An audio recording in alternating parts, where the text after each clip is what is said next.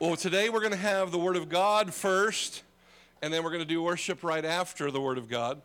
Mike shared 2 weeks ago and didn't get to finish this last Sunday, and Mike was talking about discipleship. He was talking about how we have had a fostering mentality in the body of Christ rather than an adoption mentality, and how we need to adopt rather than foster in the area of the Word of God and how we need to disciple people. So, are you guys ready to allow Mike to finish that word? Everybody welcome Michael Brown to the house. Father, I thank you for Mike, and Lord, I pray that you would anoint him with passion. And God, help him just to reveal the things that you've put in his heart concerning discipleship and how we must surrender self, get rid of selfishness, and yield to adopting and yield to what you're wanting to do in our hearts. So today, God, may your word just come alive in all of our hearts. Give us ears to hear what you have to say. And we just bless Michael in the name of Jesus. And everybody said, Amen. Amen. Bless you, brother.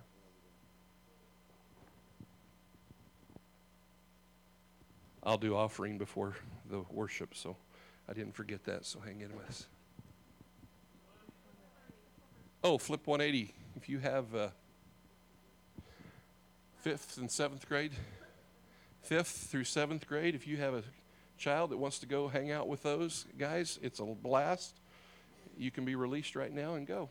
Check. Is this on? Can you hear me? All right, one thing I'm going to ask to do before we really get going here. If you are under the age of 19, that's not you, Ashley. Go over. I would like for you, for this part of the service, to please go over here and sit in the youth section. You're going to be a visual aid for me. So please help me out with that. Even if you're shy, even if you're new, I promise you, they do not bite. I won't embarrass them. I'm not going to ask you to stand up and, all that stuff. While they're doing that, I want to just briefly, really quick, tag on to this sex has a price tag. All right? Now, I am talking about discipleship. I am talking about fostering versus adoption.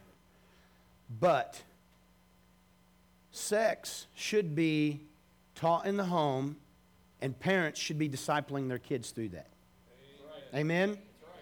Now, what's happened is that's not happened, so school has done it. And then because school takes a worldly view of it, and the church has been afraid of it, and we don't know what the Bible says about it, because we've not fallen in love with the Word, we've not used it in its proper way and used the tool that which sex is and discipled our children with it. That's why we have a foster care system. All right? Imagine a world with no foster care system. It could go all the way back to the fact that we disciple our children in the area of sex. Correct? Because if it was kept in the confines of what God originally said between husband and wife, and if husband and wife used it and discipled their children with it, we would have no foster care system. Because men would be fathers, men would be husbands, women would be mothers. Correct? So I'm doing this to help cast vision of why we have Pam Stenzel coming in, why we're going community-wide as a church to even bring this out. So we are not afraid of it. And we have to help people and disciple people. All these people over here need to understand what sex really is. And guess what? You guys, myself included, need to totally understand what sex really is. So I'm going to read some scripture here to help cast the vision of why we are doing this. Is that okay? Now, I don't advise reading the Message version for everything, but however, it does put some things into perspective to today's vernacular. Did you like that? Vernacular. I used a big word. Woo! Okay. Is there anybody in here under 14? Okay. I don't see anybody. Because I'm going to read it just how it states, because it really does put it into perspective. 1 Corinthians chapter 6, verses 14 through the Message version doesn't do good with verses. So we'll start with chapter 6, verse 14, and I'm going to read verses 14 all the way through. And then we're just going to leave it and sit, and I'm going to believe that God's Word is going to marinate on your heart because the Word is a better teacher and preacher than what I could ever be. Correct? God's Word is powerful. God's Word is living. God's Word is a seed. So before I read this, I am going to pray over this and the whole rest of the service so that you receive the message and you get past the messenger. So we actually let the power of God, of the living Word, set and resonate in our hearts. And I love what Shelley, she helped out with a camp this week, how she said that we're even going to pray that the ravens do not come and steal the seeds that are placed upon the heart. Okay? So, Daddy God, we just love you and thank you. Jesus, thank you for dying on the cross for all of our sins and the power of your blood and for the life that you lived.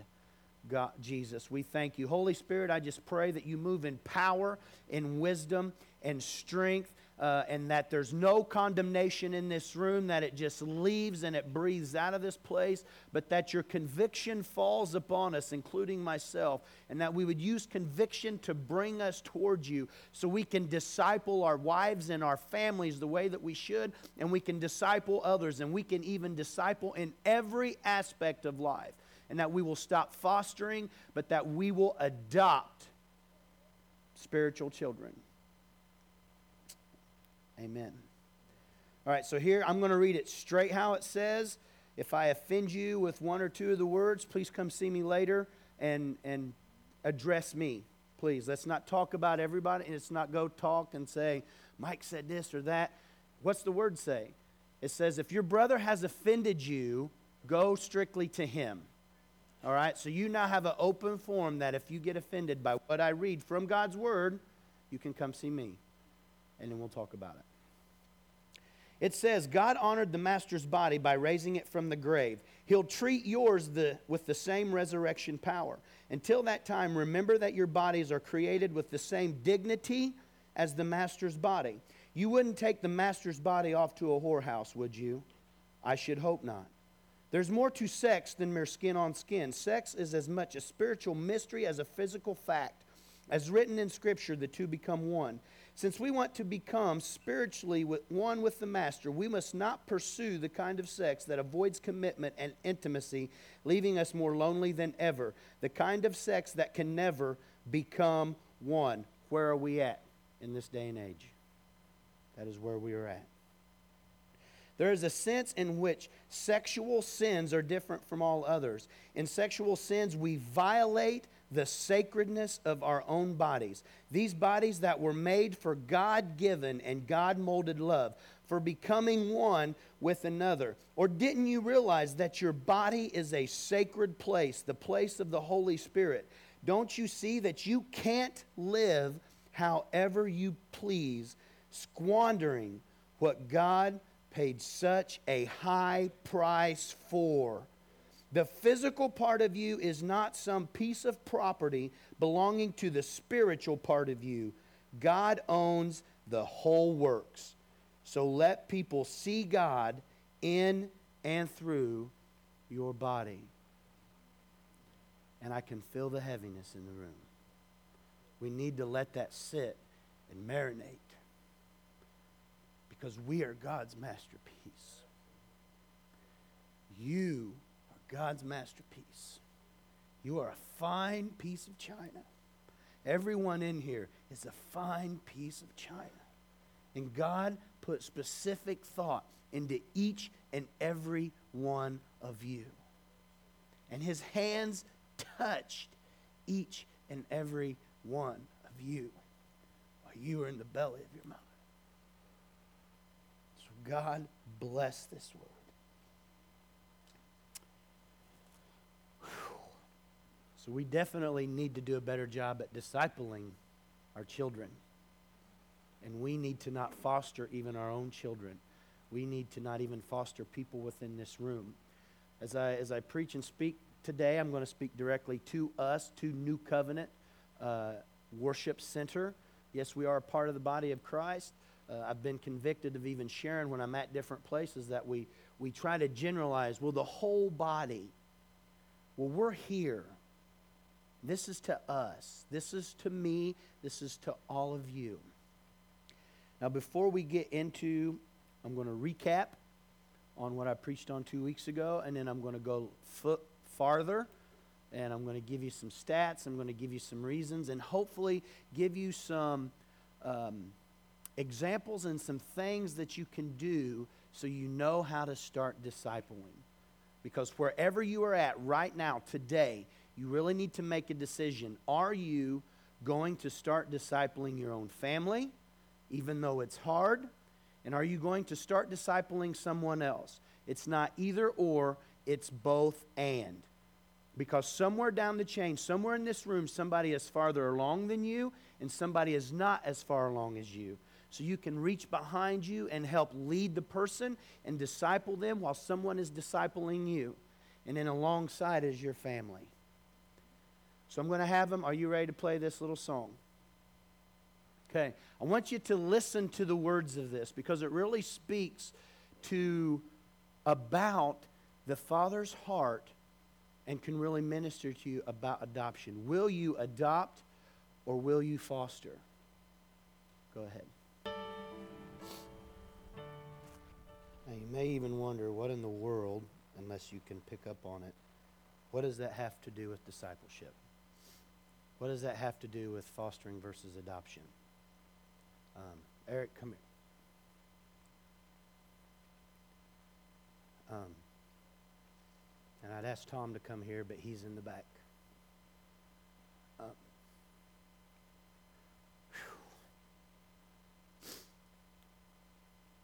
As my spiritual fathers, they knew what they were getting into. A mess. But they chose. They said, I still love you. Did you catch the part where they said, I knew what I was getting into, but I still like you? I chose you. Yes, that is the Father speaking to us. But yet, they seen and they chose and they decided to work through what was hard. I choose you, Mike Brown. I like you, Mike Brown. I love you, Mike Brown. I'm going to get through this, Mike Brown. I will. They see the sin. There's a part in that where it says, I can see your sin. And I can see your brokenness. But yet these men still said, I see what's in there. And I'm going to father you, and I'm going to raise you. I'm going to put effort. I said, I'm not going to be lazy. I'm not going to only foster you because I get something out of it. But I'm going to call you my own. That's discipleship. That's the tough stuff. And I love you. Bless you.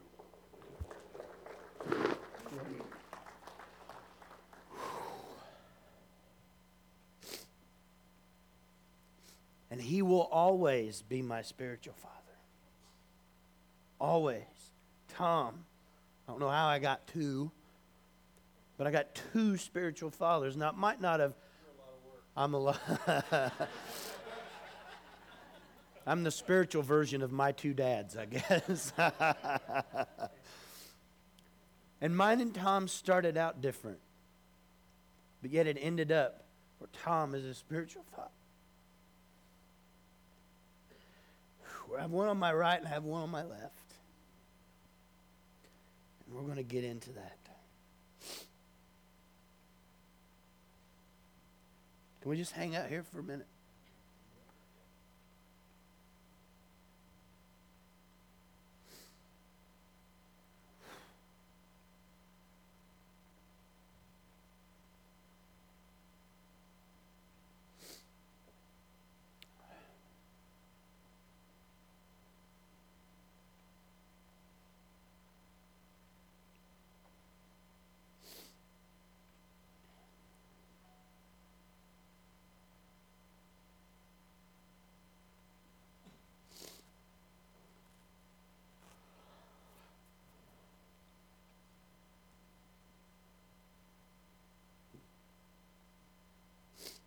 I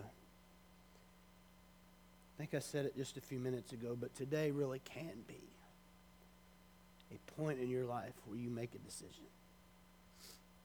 A hard decision, one that if you decide to make it, you also have to choose today not to go back. This area of discipleship and adopting other young men and women in the kingdom is not just happening here. I've been at a camp this week where that's what they spoke about. They talked about in individual counseling groups with young men and women. You need to be discipled. In my counseling group, there were 6 men, 6 young men. Only one of them had a mentor or a discipler that was pouring into him. But this person also had a discipler himself. I don't know what it was like in the other groups, but it's probably a pretty safe assumption, 1 out of 6. What percentage is that? Like 15%, something like that, 14, 15%. So if you look at, there's probably only 14 or 15% of the people in this room being discipled. And I'm going to be bold enough to say, if you're not discipling anybody, you cannot no longer use the excuse that you don't have time, that you're not a youth pastor, that you're not anything else. There's several lies we went over last week. You have to decide today, are you going to put some effort into it? Because everyone in here puts effort into something. We put effort into what we want to do. All right? If we want to watch different TV shows, if we want to get on Facebook for 4 hours a day, if we want to read 50 Shades of Grey, if we want to do all these other little things that even tie into what Tom talked about, the little foxes that are getting in. All right? The little foxes have gotten in and placed cataracts on our spiritual eyes. And so these cataracts over our spiritual eyes are clouding our view, and we're not really truly seeing the glory of God because we're not discipling, we're not raising up disciples to show another facet of the glory of God. That's the whole purpose of raising up disciples. That's part of the purpose, is so you only see one side or facet of the glory of God in me. You only see one side of it in Eric. The whole purpose of having kids in the first place, in the very beginning where God said, be fruitful and multiply, wasn't just that. Just go have kids because you don't have nothing else better to do. Same way with discipleship. It's not just because you have nothing else better to do. I just want you to disciple people and send them out and do stuff. The whole purpose is so the whole world, so nations can be filled with the glory of God. It has nothing to do with you or your kids. It's really all about God. Do you want Newcastle, Indiana, the United States of America, Russia, Kalmykia, Mexico, Honduras, India, Africa, do you want them to see a side of the glory of God? I do. Do you? Yes. Do you? Alex does. Do you want them to see? Yes. I don't even know your name, but that's a brave statement, my friend, to raise your hand and say, I want people to see a different side of the glory of God. And you are responsible for that. If you are not raising up spiritual sons and daughters, you are depriving the world of a side of God that they might not see from somebody else. Because there's a side in Alex that only Alex can show. There's a side in Connie that only Connie can show. There's a side in John that only John can show. And if you're not raising these people up, and your own kids and your wife and wives, your children and other women, you are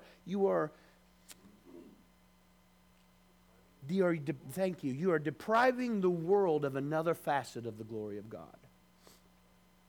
And you will be held responsible. See, that's a part we don't speak on when we think of grace and holiness, and when we come to face God. The Word says you will be accountable for all your actions. You will also be accountable for all the things you did not do that you should have. So you will be held accountable at some point, and when you get in front of heaven, where God says, well, Mike, how come you didn't disciple so-and-so, or at least put some effort into it? Oh, well, I didn't have enough time, God. Oh, really? I can just see him. Oh, he's like, look, Mike, wait, I'm going to show you. And he shows this movie screen. He's like, you see all that time on Facebook? and 6 hours watching Andy Griffith, and lying on the couch for 4 hours watching Bachelor and Bachelorette with your wife, and all this stuff. Really, we don't have time? You have time. You are believing a lie. All right? Who is the greatest discipler of this age? Nope. He should be. Who is the greatest discipler of this day and age? Television. Now, this might step on some of your toes, and I'm going to get into some scripture, but I got really convicted Saturday morning when I heard another youth pastor just briefly touch on this. And it ties in with the little foxes, our eye gates, the spiritual cataracts. What are you allowing your eyes and your ears to see and hear? What did I talk about 2 weeks ago? It's not the fact that you are discipling or you're not, because you are. Who are you discipling for? God's kingdom or the enemy? Your actions speak louder than your words. If you spend 4 hours in the evening laying on the couch watching Game of Thrones, Big Brother, Bachelorette, The Bachelor, 2.5 Men, all this stuff, I'm not telling you that, I'm not dictating what you watch. But however, how many times have you watched these shows and said, son or daughter, you need to go off to your room, watch TV. Oh, this is big boy stuff. This is big people shows. You can't watch this.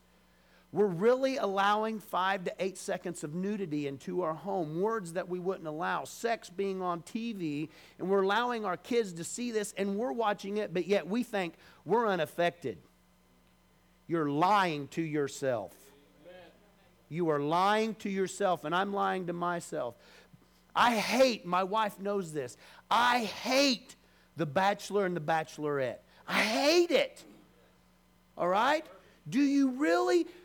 This is how we're discipling our young men and women. That it's okay to date 25 men or women in the area of 3 to 4 months, kiss and make out with them, pet, be half naked, go get drunk, drink wine, have sex, all the lone suite, whatever it is, you know what they're doing in there, but yet we're allowing our kids and ourselves to see this, and we think it's okay. So this is how we disciple our own kids and how to find a mate. Oh, just go date 25 people, it's okay, and you can kiss them. Hello, if you're a guy, if you kiss your wife, how hard is it to just stop kissing your wife? But yet you're telling your teenage son that it's okay to go out, and if this week you're dating Marianne and next week you're dating Jane and whoever else, that you can just kiss them and, pet on them a little bit and that's okay. You know where they're seeing and hearing that? From all the shows. The discipler of the TV. Give me some, let's take it a step further. I didn't know this is really where this was going to go, but we're going to go with it. Give me an artist of today, Tyler. Secular. Yes, music. Who? Give me somebody else. Give me a rapper.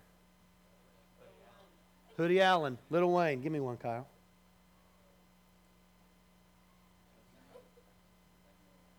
Who? Mac Miller. Give me another one. Eminem. Jay-Z. T-Pain. Lil Wayne. Who else we got? Anybody? Lil Jon. Katy Perry. Miley Cyrus. Sweet little Hannah Montana. Thank you. Who? Macklemore? Macklemore. Guess what? When you send your kids away so you can watch what you want to watch and spend quality time in front of the TV watching these TV shows, you're sending your kids away. You know what my kids do that I've got to figure out how. If this is the TV, no, let's do this. Here's the TV. You know where my kids are at? And I have to watch them.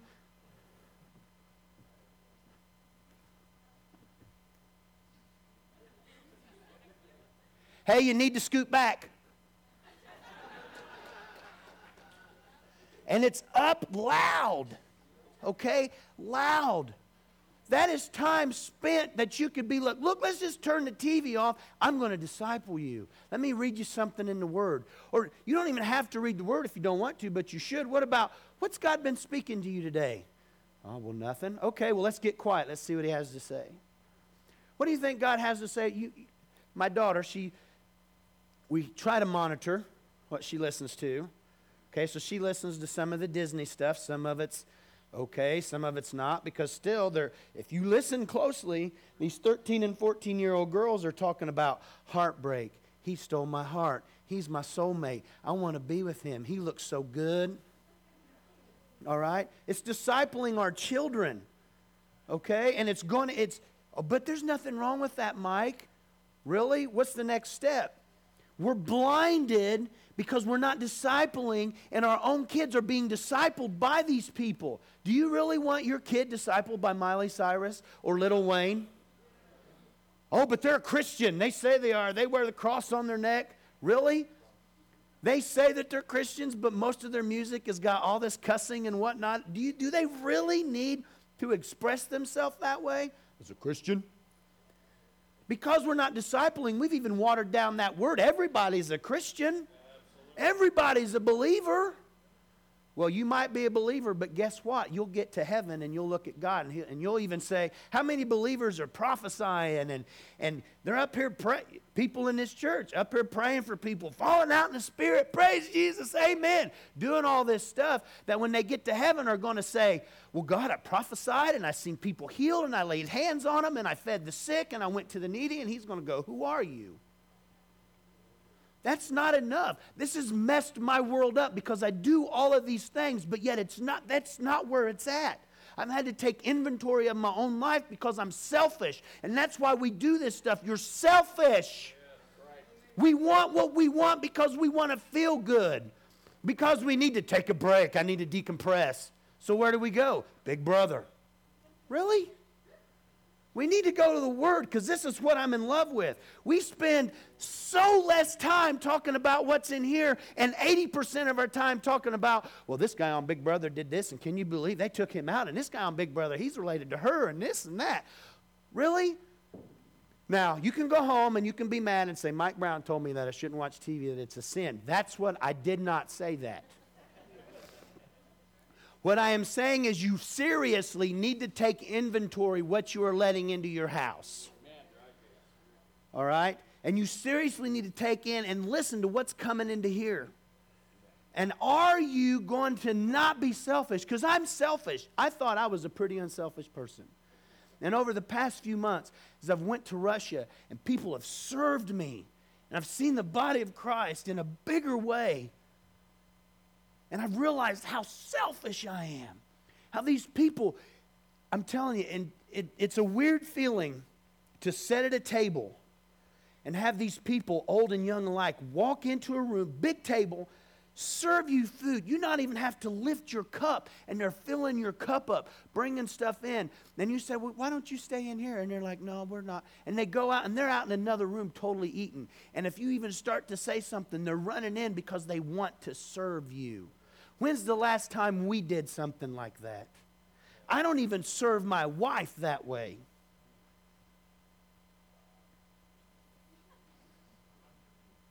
Exactly, you're right. How many of you wives serve your husband that way? It goes both ways. I'm selfish. Me and my wife the past 2 weeks have had the privilege of working with 2 different camps, and she was with a special needs camp. You want to see how selfish you are, go to a special needs camp. Go to Victory Lane Camp in October. Sacrifice your time, and you will see how blessed you are to have healthy children and to see the unselfishness of people who literally have to give their life to 1 or 2 or 3 totally disabled people. I know one girl who I'm friends with who I knew her brother, the brother and the wife had a kid that is mentally challenged. And they're in and out of drugs, their own selfishness because they couldn't get away, they couldn't break free. And this young lady who said, I've prayed to God to have a husband, I've prayed to God to have a family. And I'm spitting. I've prayed for all this, and now here I am. I'm adopting my son's child, and I'm raising him. She has no husband. She lives by herself, and she's the mother to this little kid, raising him and discipling him because somebody else is too selfish to do it, their own parents. And he is hard, but He is sweet. Go and see how there are unselfish people in this place, and you will see and agree that you are selfish. I'm not trying to come across critical because I'm preaching to myself. I am still very selfish in what I want. I deserve. I'm entitled. I work 10 hours a day. I'm entitled to come home and sit to a hot meal and sit on the couch or lay down and prop my feet up and watch TV for 3 hours. Really? God's grace is good and His holiness is amazing and He is beautiful to look at, but you are not entitled to anything. I am not entitled to anything. Everything I've got is just an extra overflow from the Father's heart because I love Him and He loves me and He didn't give up on me. And so we're supposed to be another version of that. We're supposed to disciple people and raise them up. Is it going to be hard? Yes. Do you have time? Yes. But will you take the time? Will you decide today, Sunday, July, is it 27th or 28th? Whatever it is, 27th, I believe. On July 27th, 2014, on a Sunday, I decided that I'm going to really be for sure all in. I'm not going to be just about me. I'm not going to come to church on Sunday just so I can feel good and praise Jesus and then go out Monday through Saturday and forget about it. Anybody know how many hours are in a week? 168. How many hours you spend in church? If you're at New Covenant, you spend more than the average. And I'm asking you, I'm going to be wrapping up here hopefully pretty quick and we're going to worship. I'm asking you not to leave, but to stay. Set an example. Because we think 12 o'clock rolls around, we got to get out because I need a nap, I need my meal, I need to do this, I need to get in line before somebody else does because I don't want to sit and be, I don't want to be inconvenienced at a restaurant for 2 hours because somebody else gets served before I do or they mess up my meal. Okay? Let's stay. Let's really stay in the presence of the Lord. But we've been here since 10. It's 11:11 now. If we get out of here at 1, which sometimes happens, a lot of the times, that's 3 hours.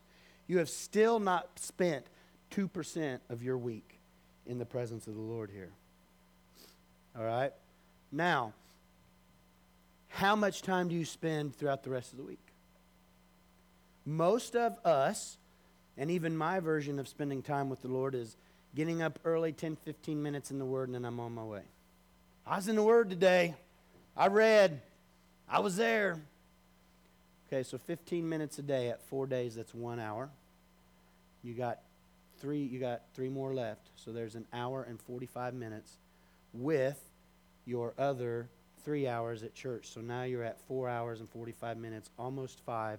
You're still not at 4% of your weekly time in the Word, in the presence of God. Now, if you spend 4 hours a night, which most of us do, and I know most of you do because I am on Facebook, as well as the rest of you, including myself, 4 hours a night times, especially now the football's coming on, Monday night football, Thursday night football, Sunday afternoon football, Sunday night football. Oh, yeah, awesome, great, I love it. Now, you can use those as tools for discipleship, and I'll get to that. Those can be tools if you will allow them to, and not let them get in the way. All right? And I'm not just saying that because I love football.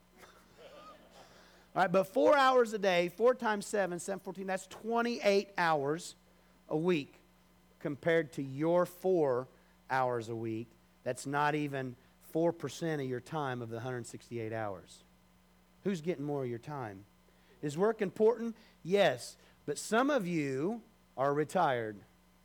Some of you have work that you can do from home at different times. Some of us, me and Ernie and Chris Hansen and Nathan and some other people in here who do carpentry work, you've got time that not only can you work, but you can also bring alongside some people. We have time. All right? Now, where I'm at in all this is I'm trying to figure out how to steward my time. Because even though I showed you who I was trying to disciple, who said yes, It's not all perfect. It's not all worked out because I'm still selfish. So I'm trying to figure out how do I'm doing a halfway decent job with my wife and my kids. Halfway, because I could do a whole lot better. If I was doing a whole lot better, my kids wouldn't be sitting, 3 feet in front of the TV, watching Doc McStuffins and Jesse and all those shows, And I watched some of them with them. Girl Meets World. Yeah. All right. I was a big Boy Meets World fan. Anyway. But you can use those things. There's tools you can use even online to Google and see what other people have watched and how they rate it. And you can start making a decision now, even though it's going to be hard with some of these teenagers. You can give them a choice. However, they still live in your home. All right? So you can apply some pressure and choices to the music they listen to inside your house. Am I wrong? You just got to be proactive. You can't be lazy. You have to put some effort into it. It's going to be hard. They're going to say, but I've listened to it for so long now. Why can't I now? Because Mike said you had to stop me. You're going to hear that. And you guys, I know because I've heard it before. All right? But you're going to have to make a decision today. All right? Because as much as we try to look and say, all right, man, the kingdom is advancing forcefully, and forceful men, violent men, go and grab a hold of it. Guess who else is advancing? The kingdom of darkness. And it's advancing quicker and quicker and quicker and faster and faster and faster at a young generation and at our generation. And we've got to put some effort in to stop it. We cannot be selfish.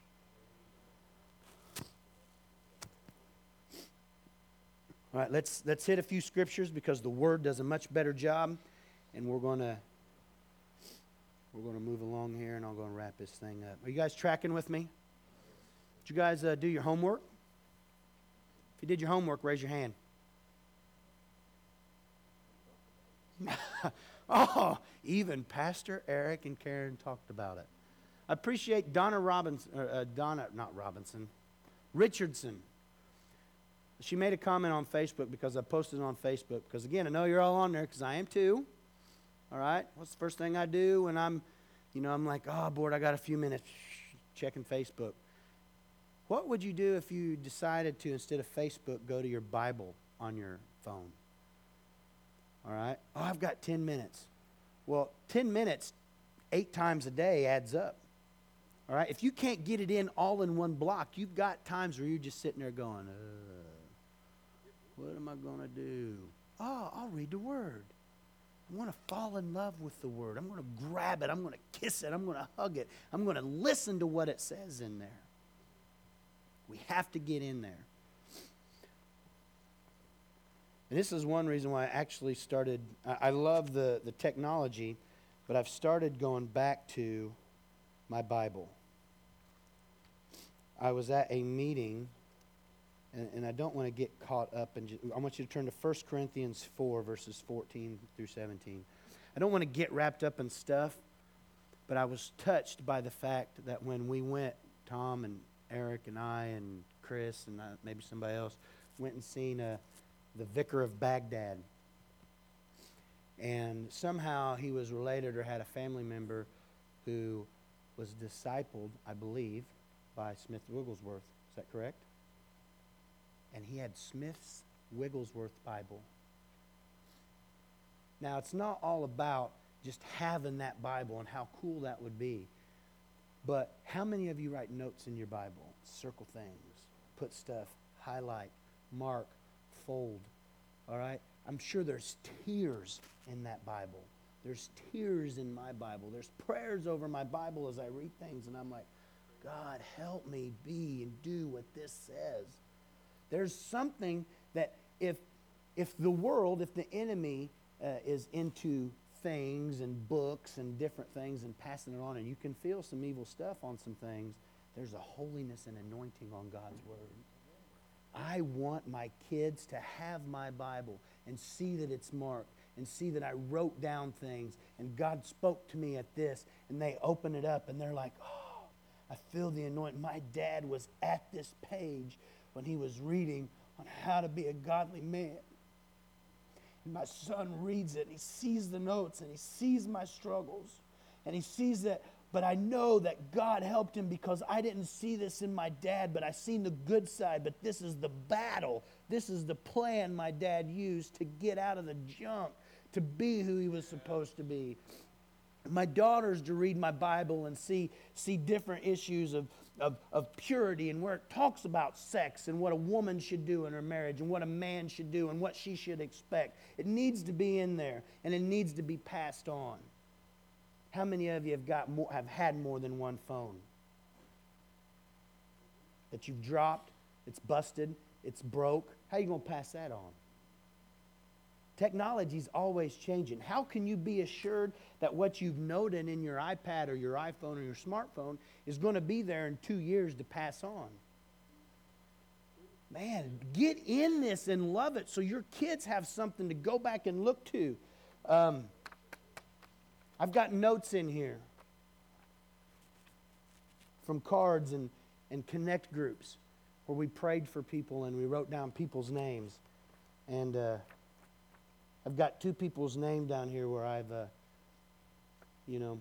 prayed for them. People need to see, my kids need to see that I prayed for people and that they were important enough to write their name down. See, this in passing on is a discipleship tool. Now, hopefully the sales of Bibles will go up if you don't have one. Or at least you'll break yours back out and you'll start using it. Here's what 1 Corinthians 4, verses 14 through 17 say. It says, I am not writing these things to shame you, but to warn you as my beloved children. For even if you had 10,000 others to teach you about Christ, you have only one spiritual father. But I become your father in Christ Jesus when I preach the good news to you. So I ask you to follow my example and do as I do. Let's go to Deuteronomy.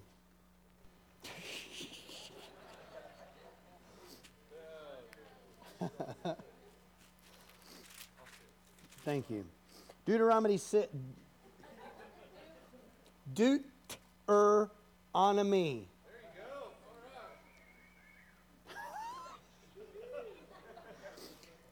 I'm going to start, we're getting all this seriousness, and then we laugh. That's good because it's sugar to help the medicine go down a little bit. I figured that out Thursday when I was preaching to like 70 young kids, that there's this seriousness in the room and the pressure, and then something happened, we'd all laugh. The tendency is to be like, that's not funny. We don't need to laugh. It's all this seriousness and all this stuff we need to get. But it's medicine, and we need some sugar to help us to be able to swallow it and take it in and be like, I've got it in my body. That ain't so bad. The word is medicine. All right. Hear, O Israel, the Lord is your God, the Lord alone. And you must love the Lord your God with all your heart, your soul, all your strength. You must commit yourselves wholeheartedly to these commandments I am giving you today. Repeat them again and again to your children. Repeat them again and again to your children, his commands. Talk about them when you are at home and when you are away on a journey, when you are lying down and when you are getting up again. Tie them to your hands as a reminder and wear them on your forehead. Write them on your doorpost of your house and on your gates. Now I want to go down to the very bottom. I want to read verses 22 to the end of the chapter. It says, before your eyes the Lord did miraculous signs and wonders, dealing terrific blows against Egypt and Pharaoh and all of his people. He brought us out of Egypt so he could give us the land he had solemnly promised to give your ancestors. And the Lord your God commanded us to obey all these laws and to fear him for our own prosperity and well-being, as is now the case. There's 2 verses I've really dwelt on. Verse 8 and verse 24 that has really stood out, that I'm marinating in, that I'm getting into, that I'm digging into. Do you realize what the Lord has showed me is that my own prosperity and well-being, health, everything, all depends on whether or not, this is for me. I believe it's for many of you, but what the Lord has showed me in this scripture is discipleship, which is basically what the Lord is saying. Disciple your children in my ways. Tell them, there's not just in church. when you're away on a journey or on vacation, when you're just at home, when you're lying around doing nothing, when you're playing at the park, when you're at the swimming pool, when you're working, in everyday life, tell them. And as we discipleship, it says down here in the last verse, it says, God commanded us to obey all these laws and to fear Him. We are not discipling anybody to fear the Lord. If we did, we would not be letting these little things get into our eyes and into our ears, and we would be at a whole different place. There's not a fear and a reverence of who God is. If He was, we would be discipling and raising a generation up. We've got generations that are in schools that are bucking authority because they don't fear authority, because their parents don't fear the main authority, which is God Himself. Yeah. It's not the teacher's fault. It's not the system's fault. It's our fault. But how many of you want to be prosperous? I want good well-being. I want health. What's it say? Obey these laws and fear Him. Now, this is at the end of after He said, commit yourselves wholeheartedly to what I'm giving you and repeat them. Disciple your children in all these ways. See, we want to look at that and say, all I got to do is obey God and fear Him, and all this stuff's going to happen to me. He just laid out several verses before you of a map of how to make that happen. But yet we think, man, I need to have all this money come in, and my job needs to be perfect, and I need to do this before I start to disciple someone. But yet this says, if you do it, then the benefits come. It's not an entitlement. You shouldn't do it for solely this purpose, but I'm telling you, if you will apply yourself and give yourself wholeheartedly to this discipleship, you're going to see some benefits come. All right? Now, I looked into tying them around your hands and on your forehead. The problem today, even within here, is not that we don't hear the word. We hear about discipleship. We know about it, but when we walk out the door, we forget. All right, the issue with tying stuff around your hands, if you come up here and I say, Grandma Leela, I'm going to give you this bracelet. I'm going to put it around your hand, and don't ever take it off. If I did that right now and did it to you every time you looked at that, you'd think, Mike Brown gave me that. And why did he? Oh, I remember he was preaching on discipleship and how I need to find somebody to disciple because I'm not too old. I've still got plenty of time. I've got something to give. And you would think about that every time you've seen it. Right? There was this issue. What was happening at this time is Moses was actually referring to what Pharaoh was doing. Pharaoh was taking strings and bracelets and having them tied around people's arms and like headbands around the forehead so that they would keep away evil spirits, so it would protect them from evil. Well, it's not going to protect you from evil if I give you a bracelet and say, Alex, I'm discipling you. And guess what? You're going to remember, because here's this bracelet, and it says disciple on it. So every time you look at it, you're going to think about me. Even if you're not wearing it, you're going to see it and think, Mike Brown gave me that, and he said he was discipling me, and blah, blah. And it's all going to come back. It's tied to something. There's a reason why everything is in the Word. It's not in there just to blow over.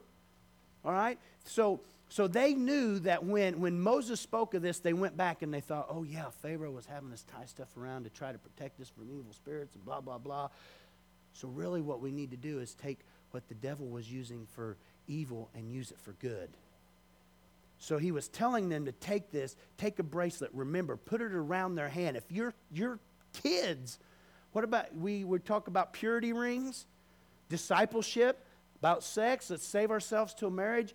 If you give your kid a purity ring, you think and they look at that, it's a reminder. It's on their hand. Oh, they start to get in a situation and they're like, oh wait, my dad gave me this purity ring. And I remember the time that he spent discipling me about how to keep myself pure for my wife or my husband, and that I'm a china plate only for him or only for her. And he discipled me, and he gave me something to remember. I need to save myself. This guy is not my husband. You're a great friend. I'll see you later. Bye. All right?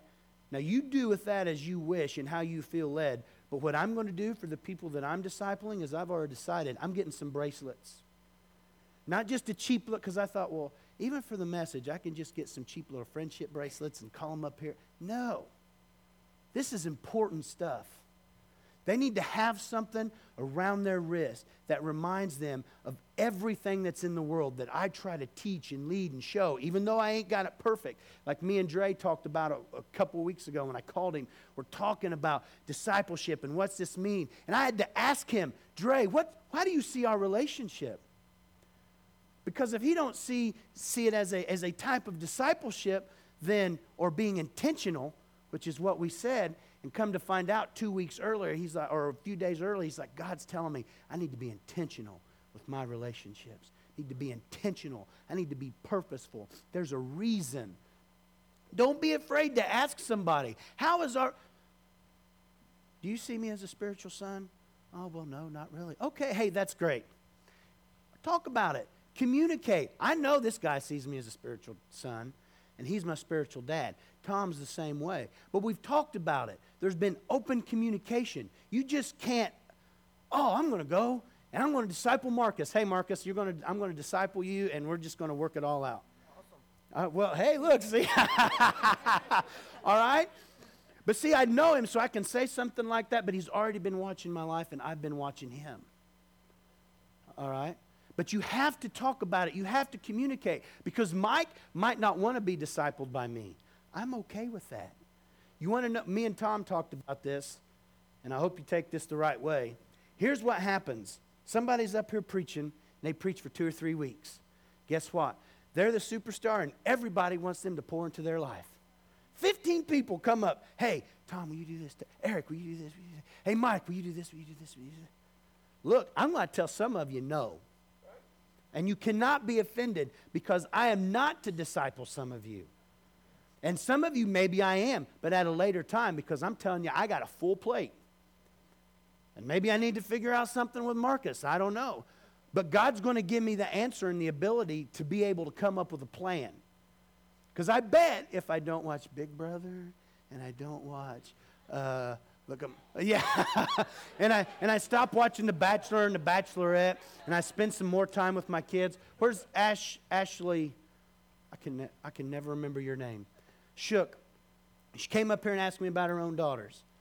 And I'm like, well, yes, but I need to figure out how it works here and how I can include her girls from time to time, because they don't know me, but they need relationship.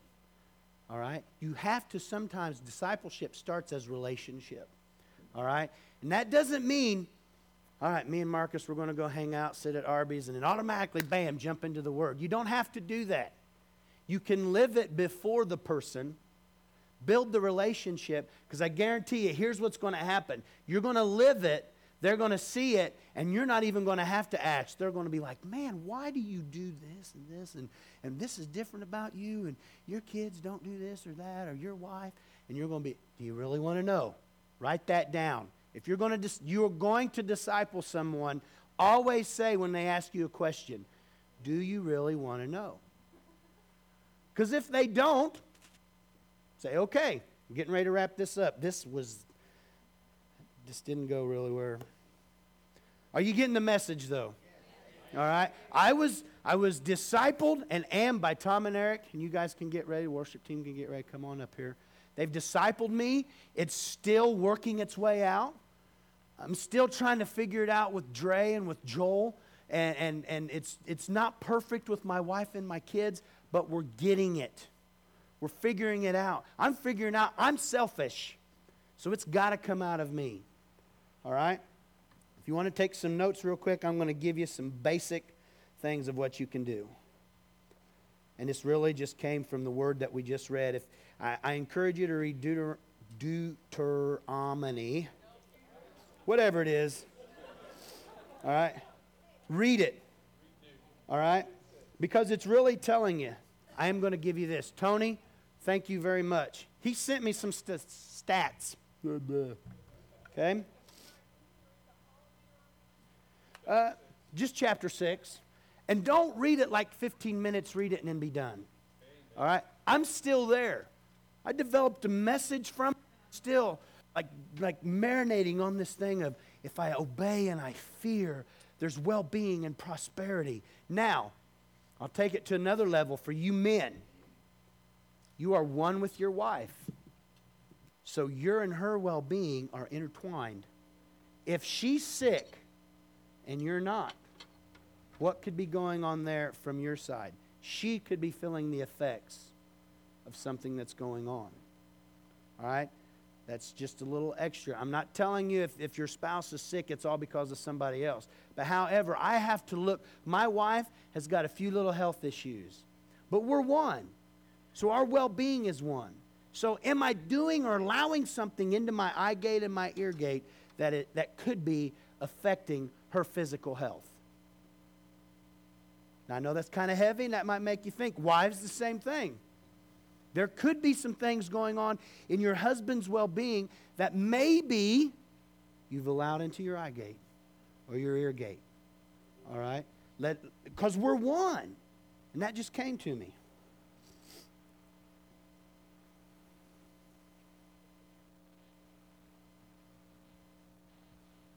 I want to give you these stats because they're actually stats from adoption. And it actually ties into where we're at spiritually, okay? Adoption can be expensive. That's why we don't do it. You take full responsibility. Foster care just helps. All right? After age 5, chance of being adopted drops 80%. Average lifespan of an unadopted orphan worldwide is 23. Most orphans, especially in poverty-stricken countries, turn to sex, drugs, or crime as a meaning of survival after the orphanage. Nearly 40,000 children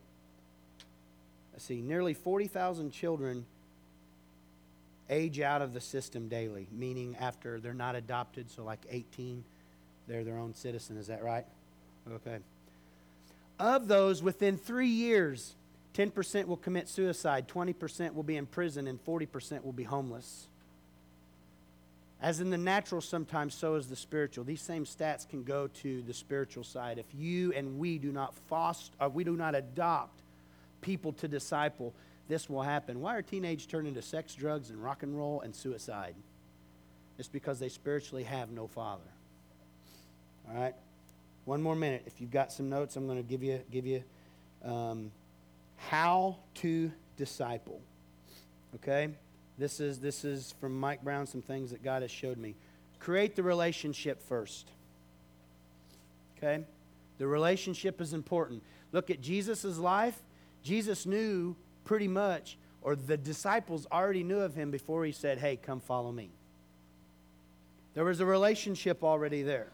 Most of you will try to disciple someone who you have no relationship with first. Build the relationship. It's okay. Because if you're living right, me and Dre, as we built the relationship, every time we've got together and talked, we spend 2 hours talking about, well, what's God doing? What's God saying? What's in the Word? What's this? What's that? That's discipleship. And it just took getting together over at Mama Tanya's house for some chicken. And it just happened. Cast the vision and need to the one you are discipling. It's okay to say, look, man, if you just want to meet some time, counseling is not discipling. It is an aspect of discipleship, but it is not discipleship. I'm trying to hurry, Tom. I hear you up there, brother. Thank you for being patient. Thank you for discipling me. Thank you for teaching me to have notes. Share everyday life. Follow me. All right? I include not my wife so much, but I try to break away for a date every now and then for lunch. But I include my kids sometimes with my work. I need to include some of the other people that I'm trying to disciple on my daily route. Joel Haler, over the past several months, he's been included from time to time just on my daily to-do. He just comes and hangs out with me. We talk what's going on in my life, hold me accountable, this, that, and the other. Am I right, Joel? Be in the Word yourself so you can answer questions. So you just don't give a worldly answer, you also give the godly perspective. Be in the Word.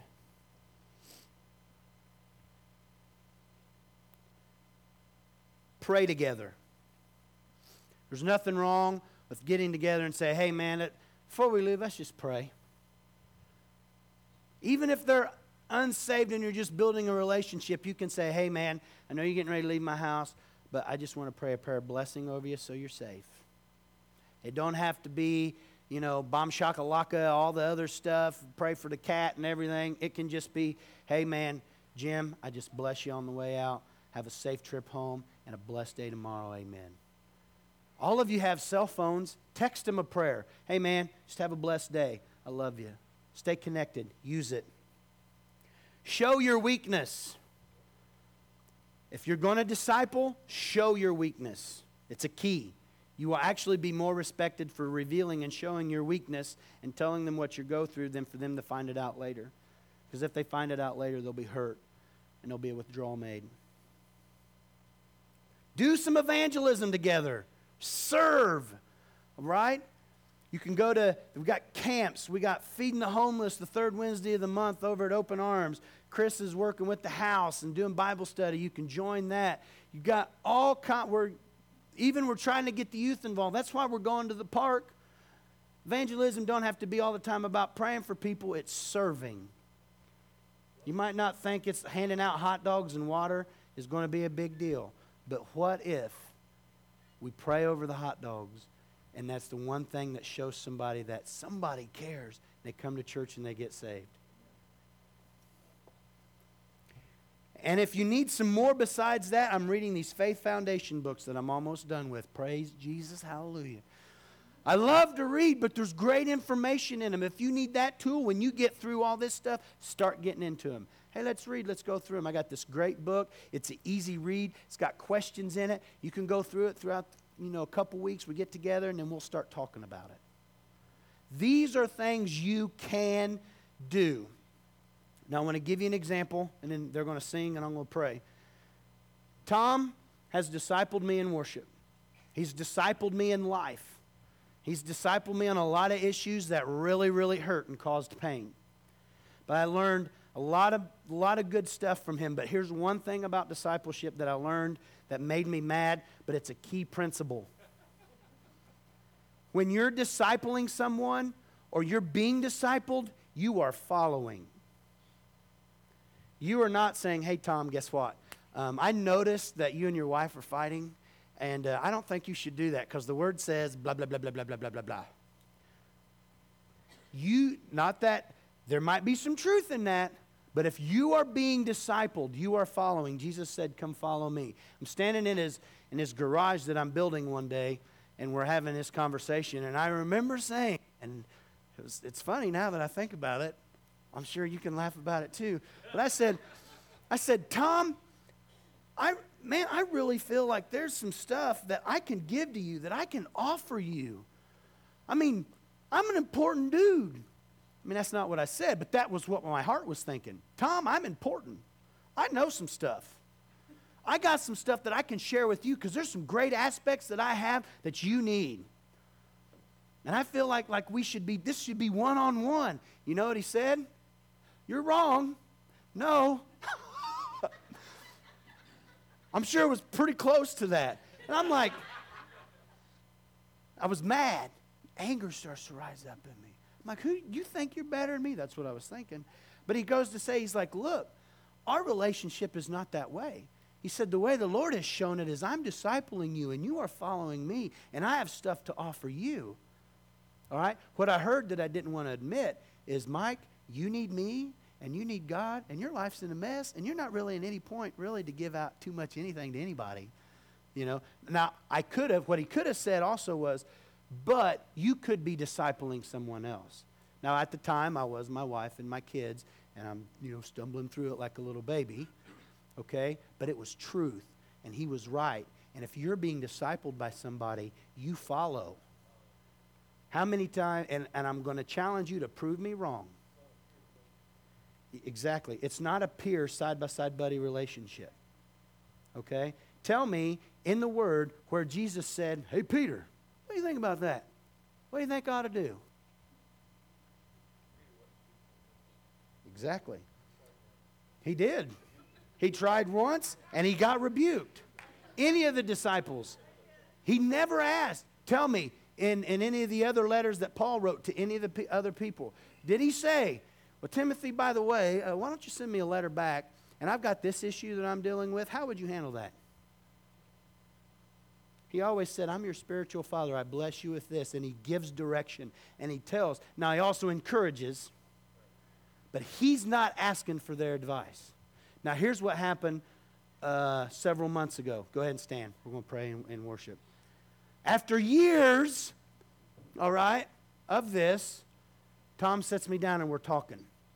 And he says, Mike, man, you can encourage people.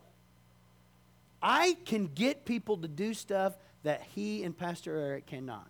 I'm not saying that to look at me. I'm saying there's a gift that is within me that I can encourage and rally troops. And they'll say, Tom could come up and say, Connie, or he'd say, hey, Dylan, hey, we're going to go do this. Would you come and help me? He might say, yeah, probably not. But I could go ask the same thing and say, hey, Dylan, man, how's it going? I'm getting ready to go do this one thing, and I could really use some help. Would you? You could really help me. Could you come? And he would probably say yes. And that's not to say anything bad about Tom, but that is to say there's a gift that I can encouragement that is tied into the prophetic that I'll teach a message on later, but that he has realized, and he's like, after like 7 years, how can you help us? Now, am I like the teacher, or the student is now the teacher? No. But see, he's still my father, but yet there's this aspect of, all right, there's been some fruit. You've stuck it out. You're growing. I need something you have.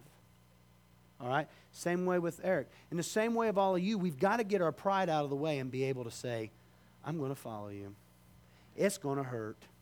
I'm probably not going to like it a lot. But let's look and see how it's going to end up. Because we all can be discipling, and we're all disciplers. All right? I'm going to encourage you. Encourage you. Do not leave. We're going to worship the Lord. We're going to enjoy His presence. We're going to love on Him. We're going to get in His glory. Is your food, is Los Amigos, is Chili Poblanos, is Applebee's, is B-Dubs, is your meat in the oven really more than important than giving the person who created the universe some of your undivided attention? I know I went long. I appreciate you staying. But there's someone here who deserves your attention more than I deserve your attention. That's Father God. And I ask you to allow Him to take the spiritual cataracts off your eyes. Say, come down and wipe them out so I can truly see your glory. Because today I'm deciding I'm going to disciple some people. I'm going to be discipled. I'm going to go to someone who actually started discipling and I got mad and I said, I don't want it anymore. I'm going to go repent and I'm going to talk to him. I'm going to say, I'm going to follow you. I give you my life. Allow the cataracts to come off today. Father God, creator of the whole universe, God of all wonders. As we sit here, we even feel your presence. And we know you are here. And you love us. You knew what you were doing when you called us out by name. You knew what you were doing when you whispered in our mother and father's ear, hey, name that child this. You knew what you were doing. You love us. You chose us. You like us. I ask you, Father, to let these seeds from the Word sit in our heart and marinate and grow.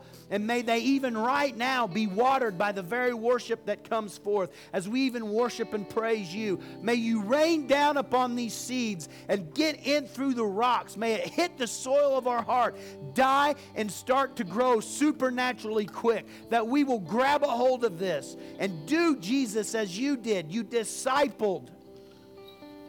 And that even in our worship, that we will make a choice to disciple others while we worship, that we will show others worship is a part of discipleship. That we need to give you our full and undivided attention. That we want to see your glory. That we are not afraid to walk in. And that we have all that we need in you. And we're going to take up our cross and follow you. Jesus, God, we love you. Holy Spirit, let your power flow through this place. Let the prophetic rise up. Let encouragement rise up. And we give you all of our praise and worship. And we hold nothing back today because you deserve it. Amen. If we could have the ushers come forward at this time, we're going to receive our offering, and then we're just going to move into worship.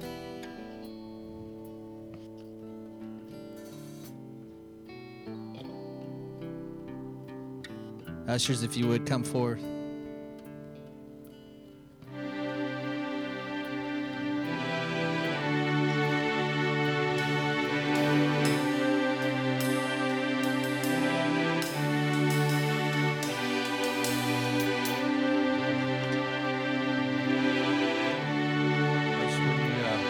As we move into worship, I want to make it about the Lord, but I also want to remind you to be lifting up Chris Robinson, who's been in the hospital she's pregnant and bleeding, and they're praying that her uterus moves up and that the placenta moves up and the placenta stays connected to her uterus. We want to continue to lift up Gary Tower, and we want to continue to lift up Esther.